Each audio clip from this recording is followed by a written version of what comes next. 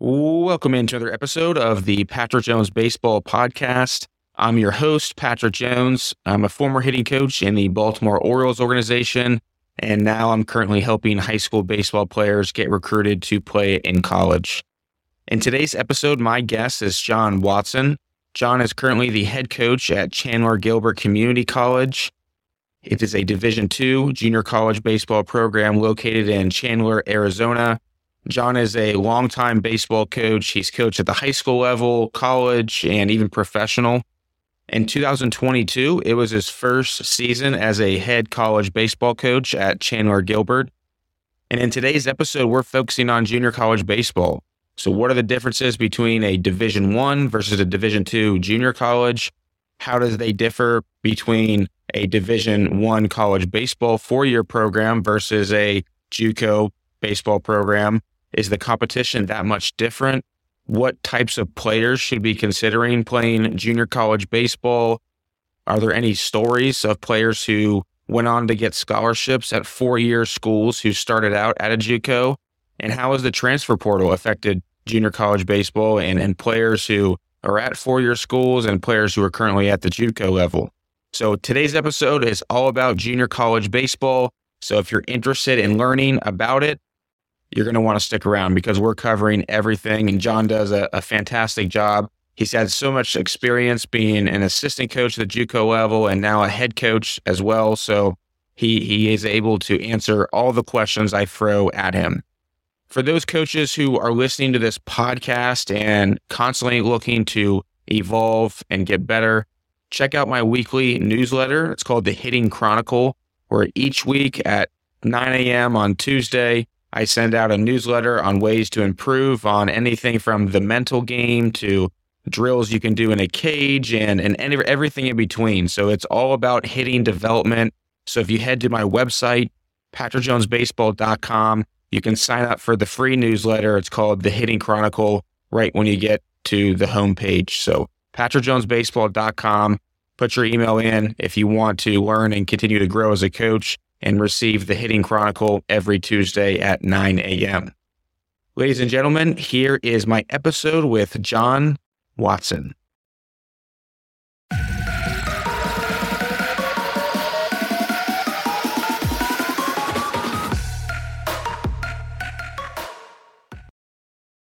All right, we now welcome on John Watson to the podcast. John, appreciate you coming on the show today.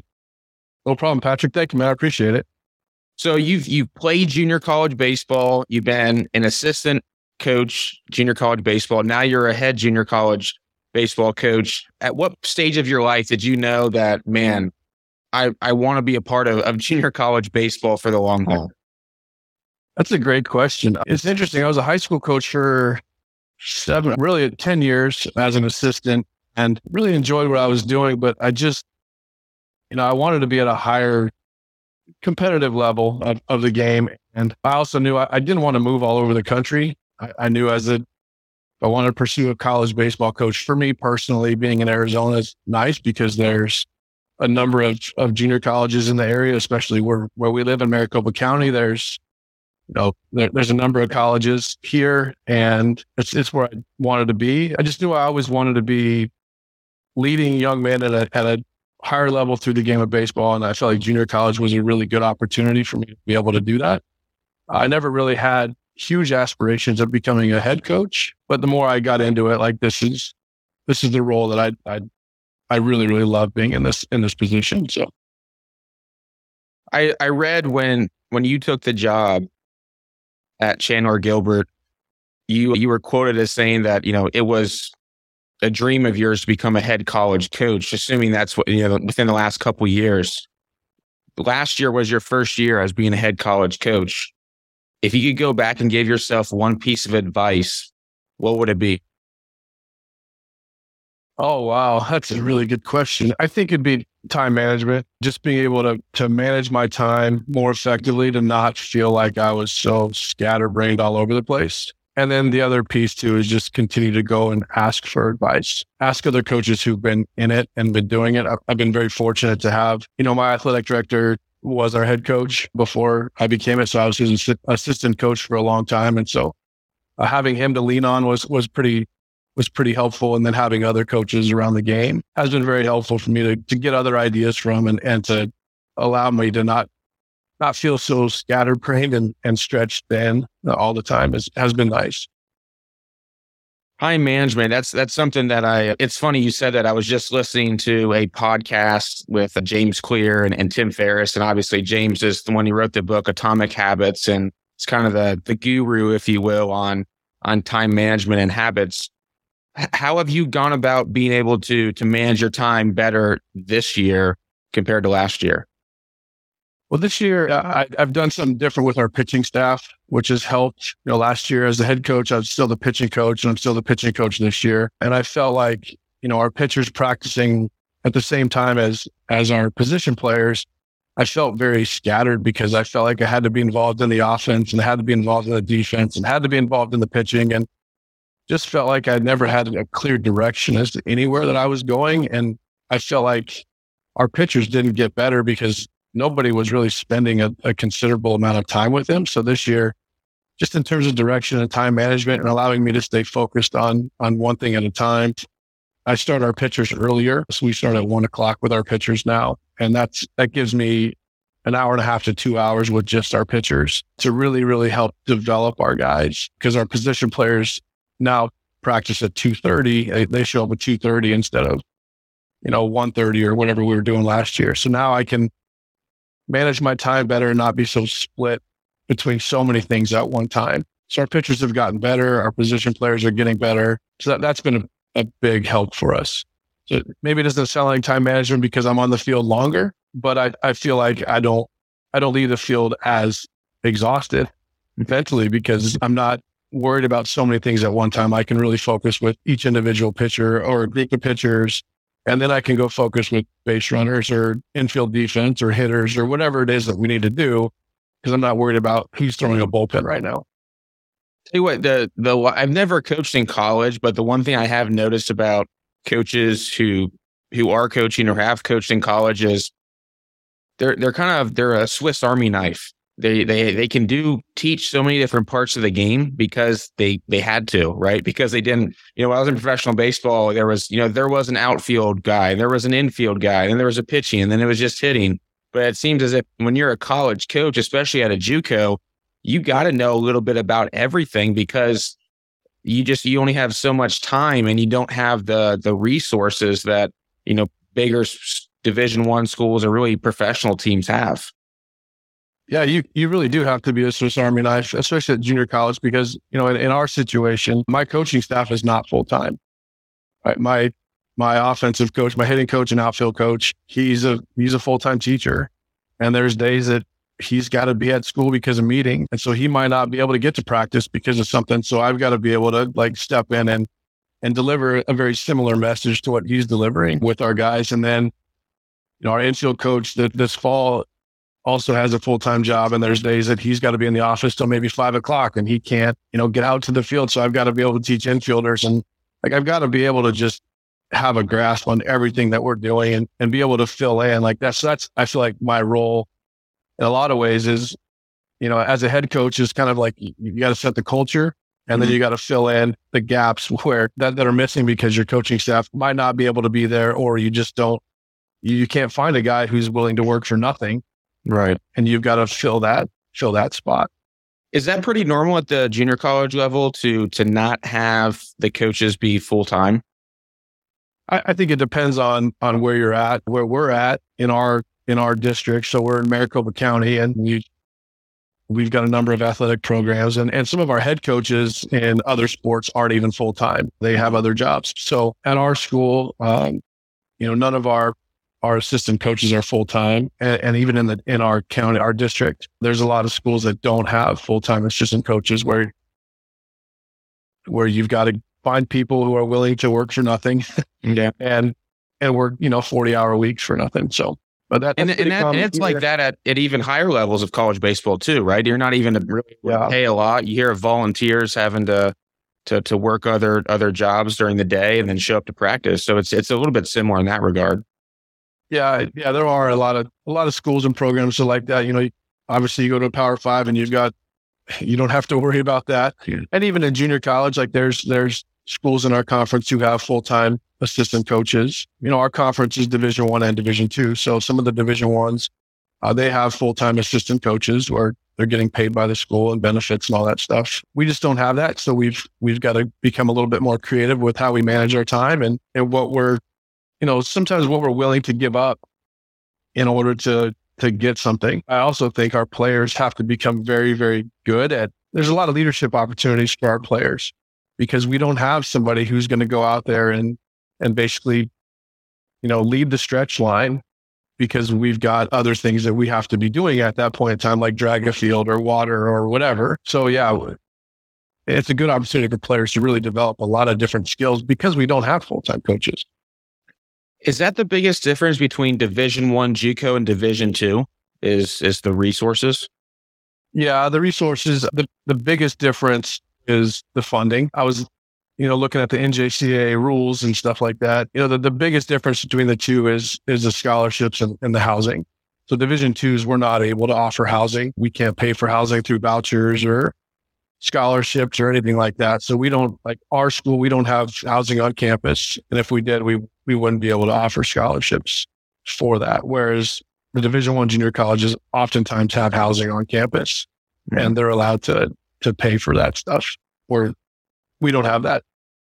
What would be what's a dream scenario for you when it comes to recruiting kids? Like what type of player would be a perfect fit for you at Chandler Gilbert?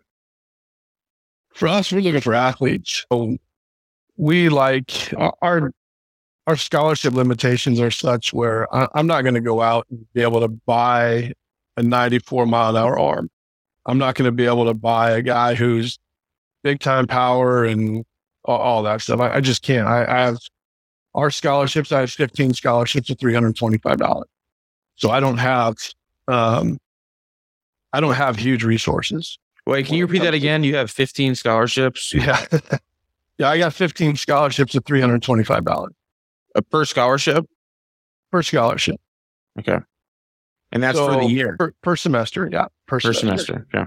So if I give a kid a scholarship, he's going to get $650 for the whole year. Now, granted, tuitions, if you're taking 15 credit hours, if you're in state, it's $1,300 to $1,500. So it's not extremely expensive, but I'm not giving you a full scholarship. Because if I gave you $1,300, I'm at 4 scholarships. I can't build a program around 4.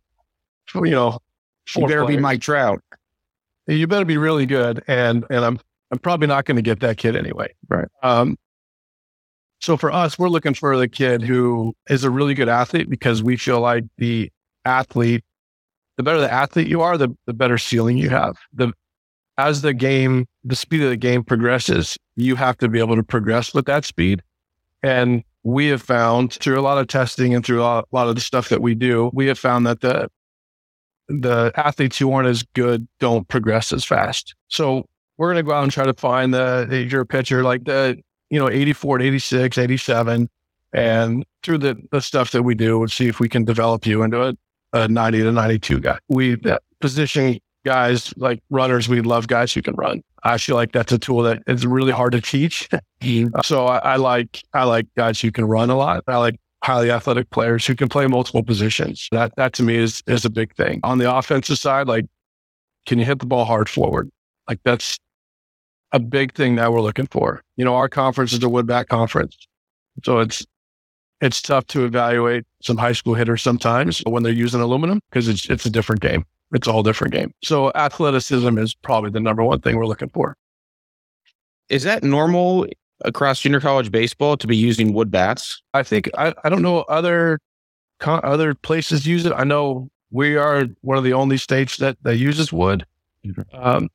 But what's interesting is, so like when our Division I junior colleges, when they end up going to the districts, they can use aluminum. And when they go to the World Series, they use aluminum. So we'll use wood the entire year. Then we go to a national type of a tournament, then we can use aluminum. Interesting. This is an interesting question. When that happens, does that mess kids up? Like, do they, since they've been using wood the entire year? I mean, it's just going back and forth between one and the other. I found over the years that some kids, the easier transition, other kids gets in their head a little bit.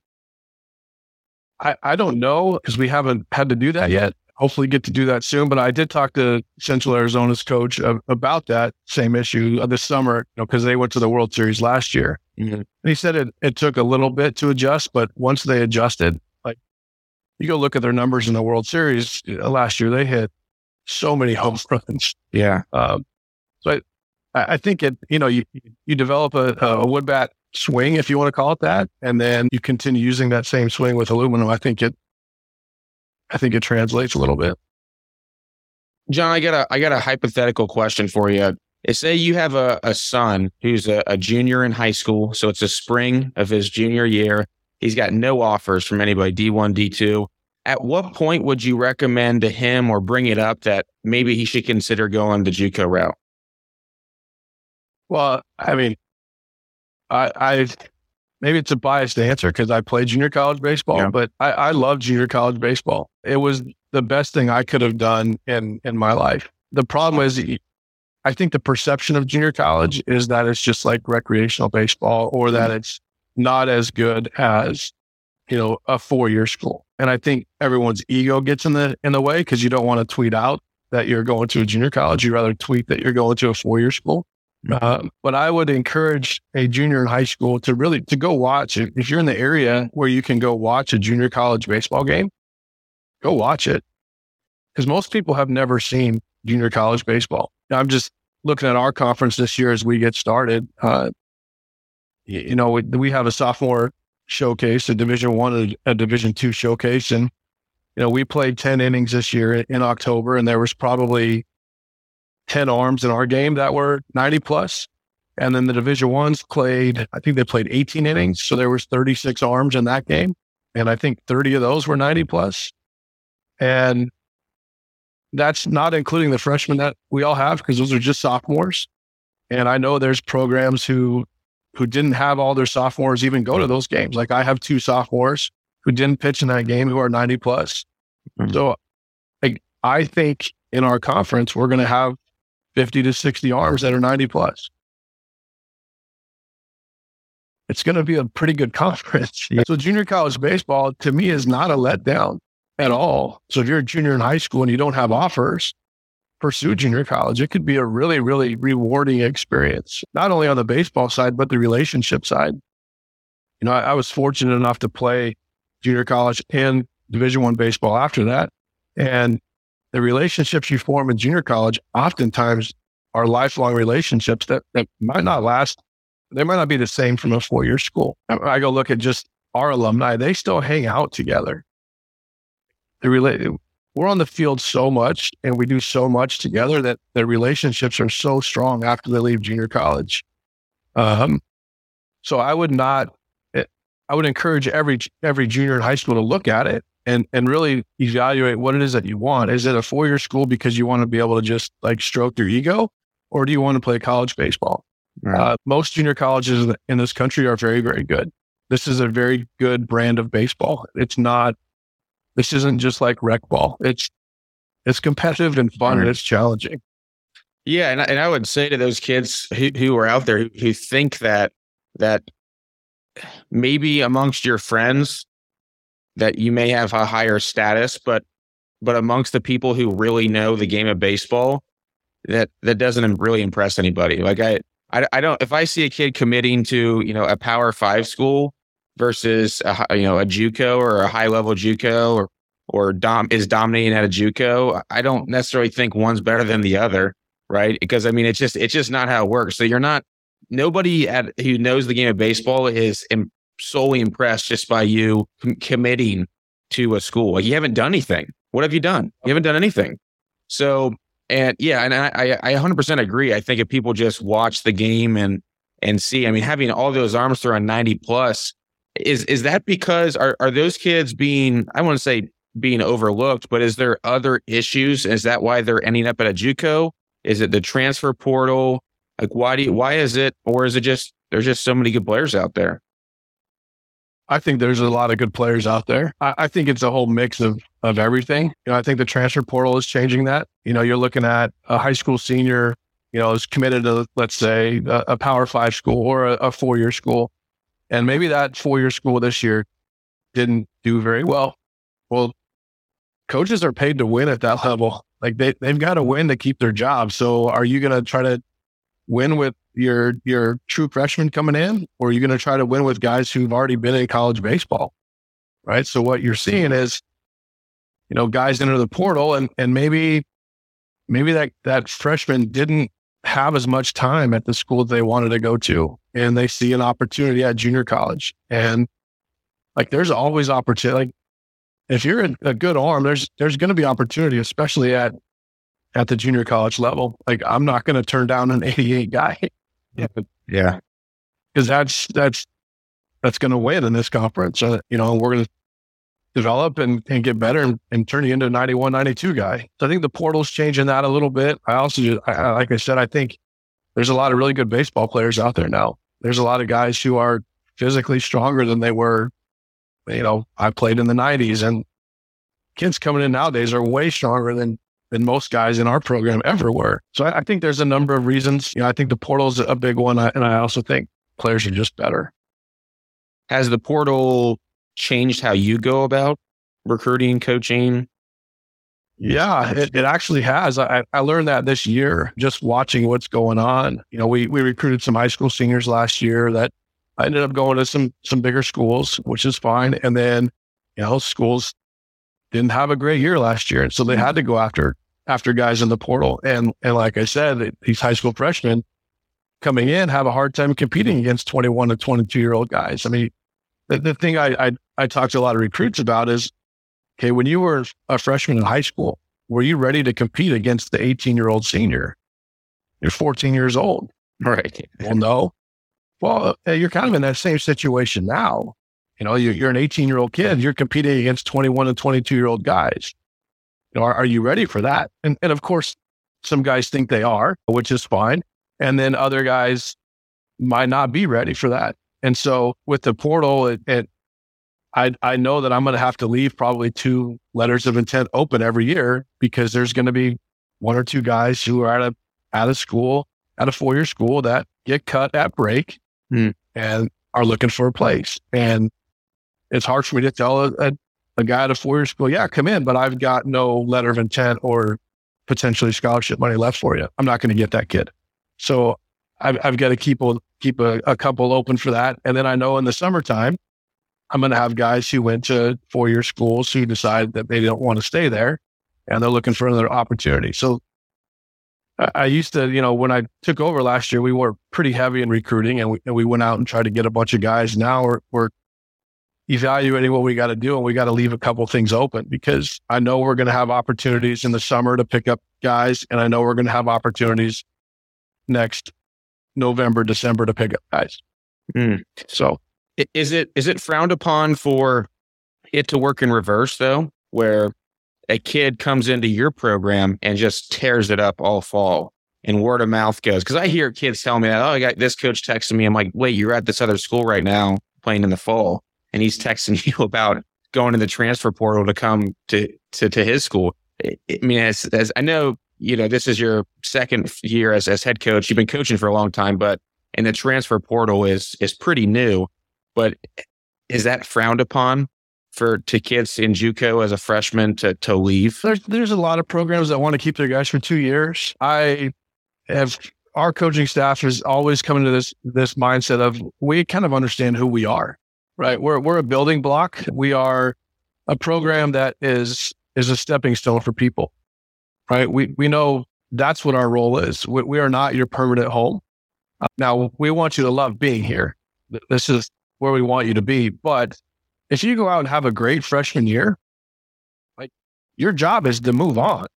And my job is really to get you out of here, right? It's not like a 4-year school where I'm taking a kid and I'd like to keep this kid for at least 3 years. If he gets drafted, that's even better, and he's gone after 3. But if I can keep him 4, that's really good. That's not who we are. Our goal is to get guys out. Last year, it happened to us last year and this year. Last year, especially with COVID, that's changed some things. But last year, we had a kid who was a 3rd-year guy, left-handed pitcher. It would have been really good for us last year. And there was just nothing left for him to take at Chandler Gilbert, because he was already going to school at Arizona State in the fall, because he's already finished everything. And at break, he had the opportunity to move on to a Division II university. And it sucked for us. We could have used him drastically, but the right thing for him was to get him out of here. And so he transferred at break last year to a 4-year school and did very well. And just this year, had another 3rd-year guy, would have been a great hitter for us this year. But we knew the goal from the very beginning of the summer last year was like, okay, you need to graduate so you can move on at break. And he did. He was able to graduate, and he just left 2 days ago to go to his Division II school. So we encourage that for our program, because our program is one built on always taking care of the player first. And if that's the right thing for him and his family, then that's what we're gonna encourage. Yeah, that's awesome. What are some of the reasons that kids, outside of just opportunities of playing at a higher level, what are some of the reasons that kids go to JUCO? Maybe just in your program, like is there times when it's academic related, or is it times when it's financial related? Like what are some of the reasons that players would have to go to JUCO? I think number one is going to be academic. Maybe you're not a qualifier out of high school, and so you've got to go get your 2 years and get your associate's degree to be able to be a qualifier. I think that's in a lot of places. I think the academic piece is probably a big one. In Arizona, that's not such a big deal because we have so many junior colleges and it's so good that at least the competition is so good and the conference is so good that I don't think the academics are always the big reason why people go junior college here. Another one could be financial. A 4-year school costs a lot of money. I know for me, I played junior college baseball and it was great. I got an academic scholarship of $500 a semester, and I got a baseball scholarship of $100, and I got 4 books paid for, and I got $130 back every semester. Right. So the financial side was great. Yeah. I got to live at home and I got to grow up. And that was a big thing for me. Our guys, we've got academic scholarship available for guys that are in state. If you meet a certain requirement academically, and now you can get 15 credit hours paid for. Like, why would you go to a 4-year school to potentially sit on the bench, to not have a ton of opportunity, to maybe go to school for free and live at home and grow up? Right. So on the financial side, that's a pretty big thing. And even if you don't get academic scholarship, the in-state guy is paying $1,500, for 15 credit hours. Like it's not spending $35,000 a year to go somewhere. What would the out-of-state guys be paying? Depends on where you're at. So we've got the Western Undergraduate Exchange. So basically the whole western part of the United States, from New Mexico, Utah, Idaho, Washington, Oregon, even I think North and South Dakota are in it as well. And then obviously California and Hawaii, Alaska. Those guys pay 150% of what an in-state student pays. So our in-state guys pay $85 a credit hour. So a guy who's on the Western Undergraduate would pay $126 a credit hour. Now, everybody else on the other side of the country are paying roughly $300 and something a credit hour. So it gets a little bit more expensive depending on where you live. Gotcha. So that's why, for the most part, if you look at the rosters in junior college baseball, that's why they're usually around, the players live in that state or at least close to the area. Yeah, usually. Now there's some scholar, like, and for us, it's on the Division II side, and I don't know about other schools. I can just tell you about where we're at. My $325, my huge scholarship that I'm able to give out, I can only give that to in-state players. So out-of-state players are paying for it on their own. But we have out-of-state players, like we have a few of those, but the majority of our roster is built up both from guys in-state and really around where we're at. So the out-of-state players on your roster, what are they roughly paying? Depending on where you're at, like range. Guys who are in the Western Undergraduate are probably paying roughly $10,000 a year with their living expenses. And that's even gone up. Obviously, the housing market has changed and rents have changed. A couple of years ago, you could get an apartment in our area, a 2-bedroom, and pay $1,200 a month, which is pretty affordable when you got a roommate and you're paying $600 a month for rent. Now that same apartment's going for 21, 2,200 a month. So, costs have gone up for out-of-state guys because we can't provide housing. So the cost for housing has gone up. We get some international guys and guys from, on the eastern part of the country, or, everything from the central and eastern part. Those guys are paying with living expenses and stuff, roughly, $20,000 a year potentially. Are you reaching out to players most of the time when recruiting? Are they reaching out to you? Like what's happening the most of the time on the players that you're getting? In state or out of state? I guess just in general, like on your roster, like if you look at your roster right now, how have you been able to get those players? Well, we're lucky because we're here in Arizona, and like there's, Perfect Game and PBR and USA Baseball and Prospect Wire. They all run tournaments at the spring training complexes here. Right. Mm-hmm. So my recruiting coordinator is a guy who does a lot of stuff for Prospect Wire. So he'll see 3,000 kids every summer. And that's how we evaluate guys is summer ball is where the evaluation takes place. But the high school season is really important for us because, oftentimes summer ball is really your tools.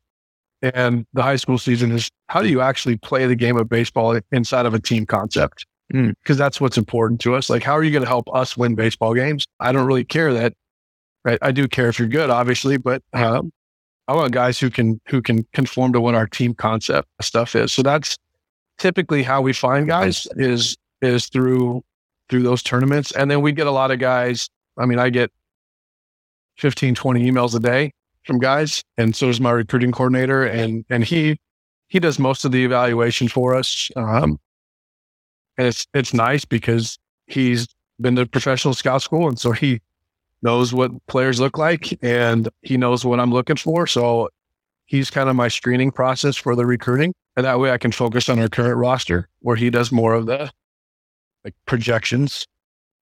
Man, it sounds like you got a good setup. You got a guy who watches 3,000 high school baseball players this summer.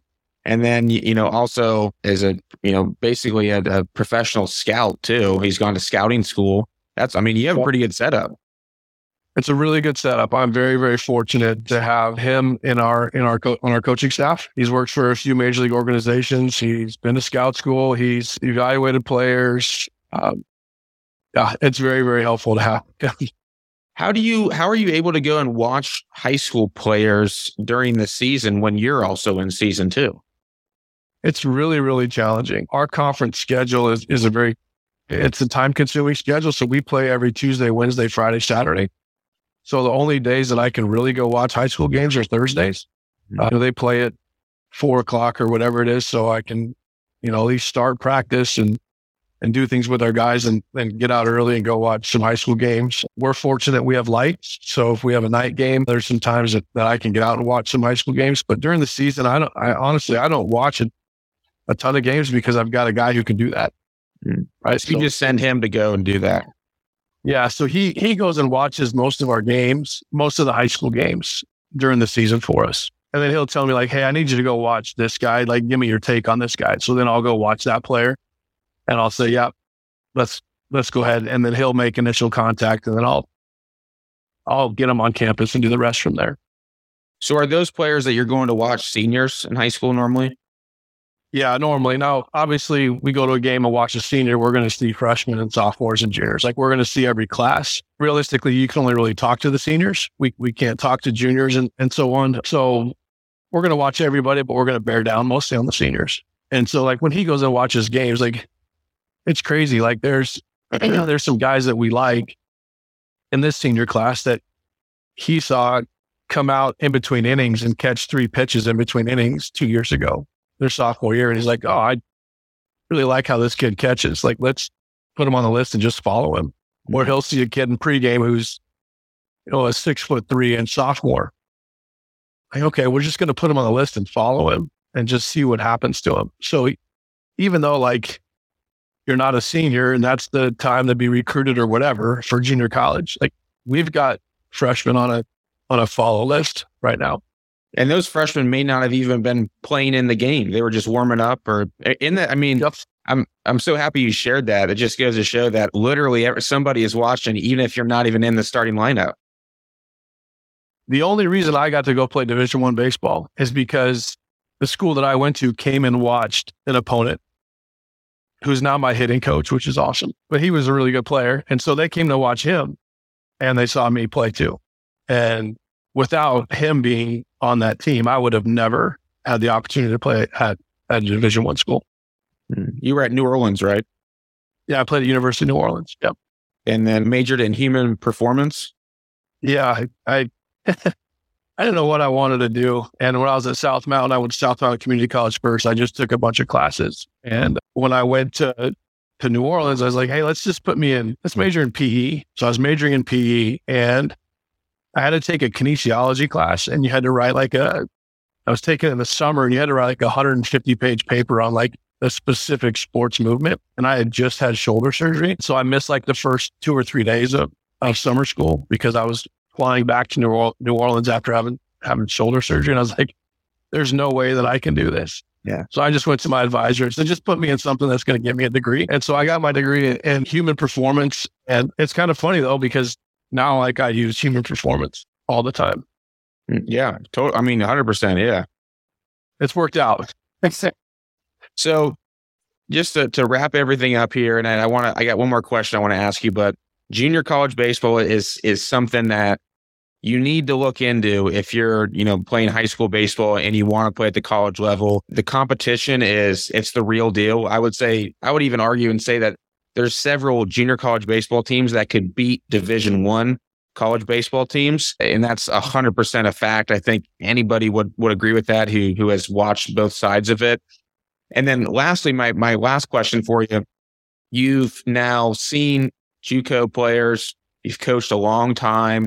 Do you have any stories of guys who maybe they came to you and you were like, man, I don't know if this kid's even going to make it 2 years, or he may make it, but I don't know if he's going to be able to play past this. And then they just surprise the heck out of you. Something happens and they end up transferring to a 4-year school. Do you have any stories of guys who ended up like taking advantage of the junior college route and making the most of it?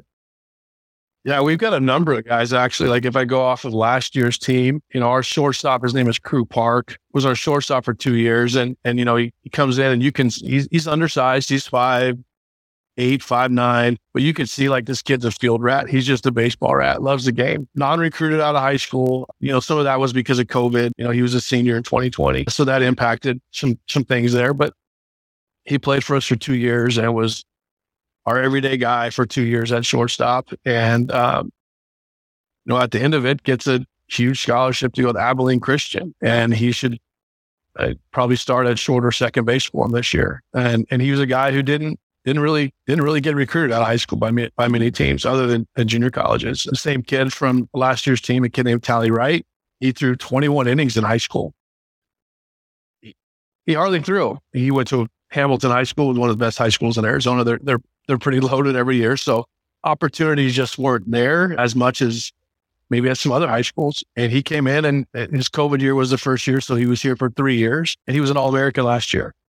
Through 86 innings, struck out 95 guys. And now he's at Cal State Bakersfield. He'll be one of their weekend guys. Without going to junior college, I don't know that he's that guy. I had another kid named Taylor Peterson. This is a number of years ago. He was a football player in high school.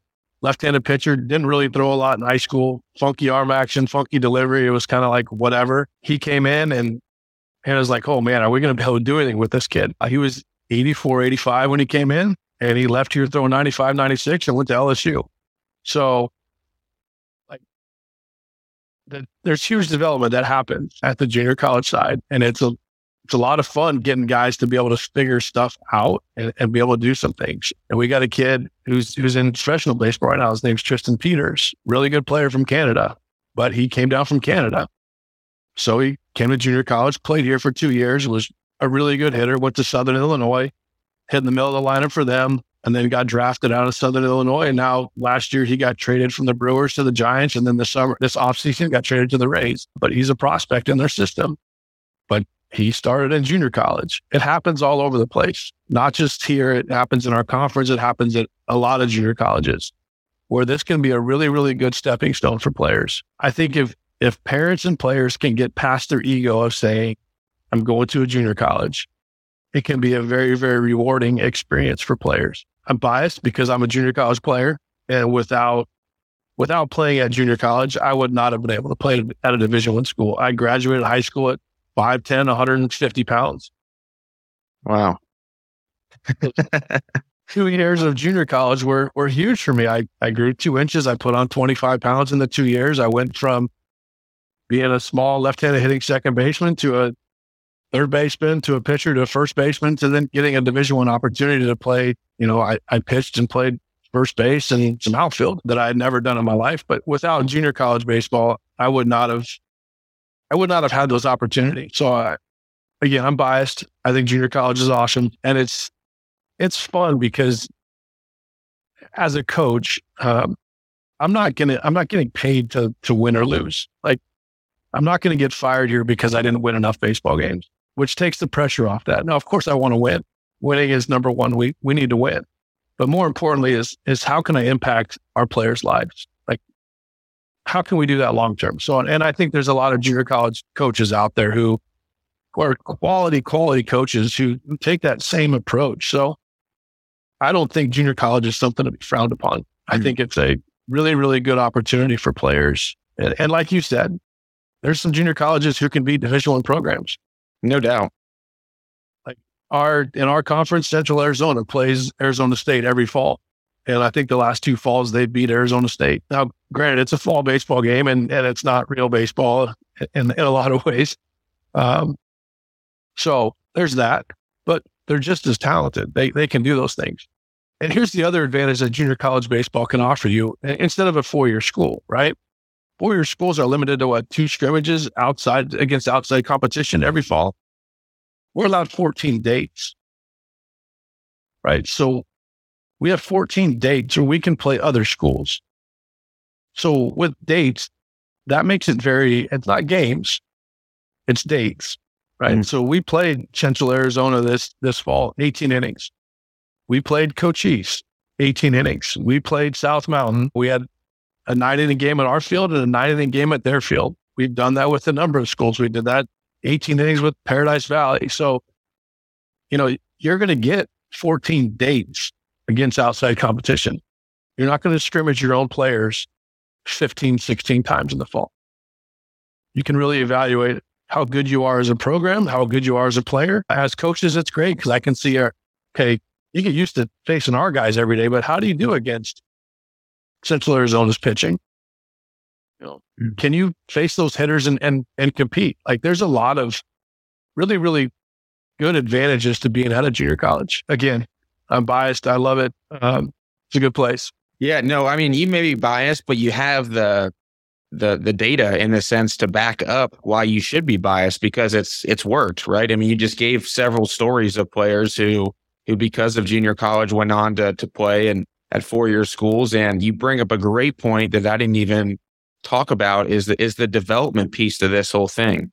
I don't care who you are, and I know my background's more so hitting, but you have to have at-bats to get better. Like, you need to be able to get live at-bats against pitchers to get better and in a game-like environment.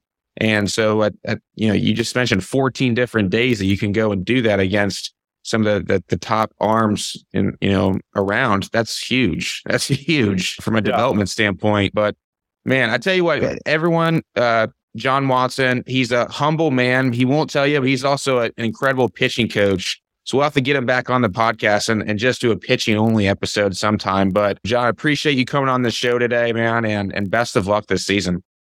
Awesome. Thanks, Patrick. I appreciate being on, man. Thank you for listening to another episode of Patrick Jones Baseball. If you enjoyed this episode, please share it on social media, text it to a friend, email it to another coach.